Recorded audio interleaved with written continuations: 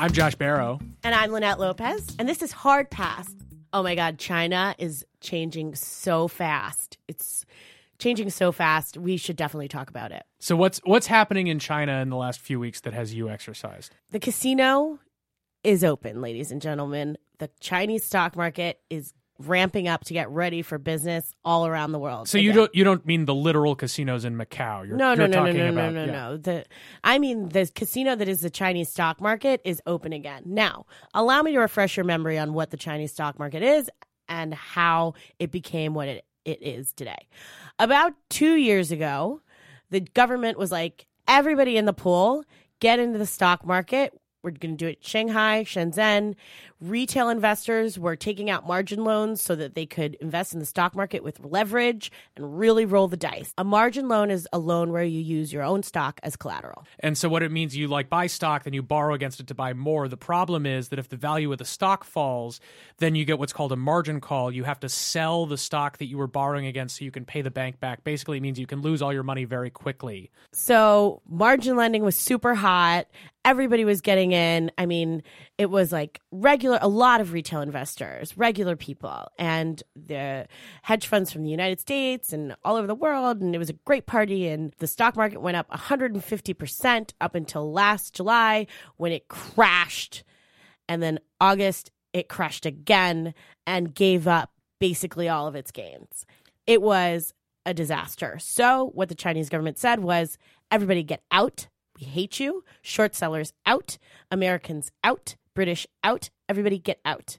Well, so I think the key thing to understand is that while they were saying out to various groups like the short sellers, they were saying to other groups, you must stay in the pool. Right. I don't care how wrinkly your fingertips are. You are not allowed out of the pool. Because the pool has to stay liquid. Right. They needed all these. Basically, anyone who was a reasonably big investor was just not allowed to sell because if they sold, stock prices would go down. The thing people need to understand looking at the Chinese stock market is that it's not a normal stock market in the sense that, like, you think about stocks are investments in companies and the value of the stock is tied to the fundamental value of the business that the company's in. No, that's not true at all in China because there are so many restrictions on how you can get into and out of stocks. The prices were driven more by the fact that you had this immensely increasing number of middle-class Chinese people with money they needed to put somewhere who were not allowed to take the money out of the country. If you're Chinese, you can't just convert your money into dollars and put it in the American stock market. There are capital controls that prevent that. So as this money flowed into the stock market, stock prices had nowhere to go but up. Then people started panicking because they realized that had nothing to do with the value of the underlying security, which right. If you look at China's corporations right now, they're loaded with debt and they're not turning a profit. In fact, they're called zombie corporations, a lot of them because they're just state-owned entities that have never been super productive. Now what's happening is the Chinese government is like, you know what, guys? It's free swim again. Margin loans back on. Our pension fund is getting back in the water, and American investors are chomping at the bit. One thing we often talk about is how when you have stupid shit happen in the financial markets, whether it matters for the real economy and how it matters. So what is it? China's been growing really fast for decades, and even now that growth has slipped below 8%, how does this stock market turmoil, this financial turmoil, does it matter for China's real economy? Is it a cause of the economic slowdown in China, or is it purely a symptom? And given that China's still growing, how much should we worry about it? One of the reasons why the return of the Chinese stock market is so important right now in the Chinese economy is because we want to know what's going to happen to this corporate debt.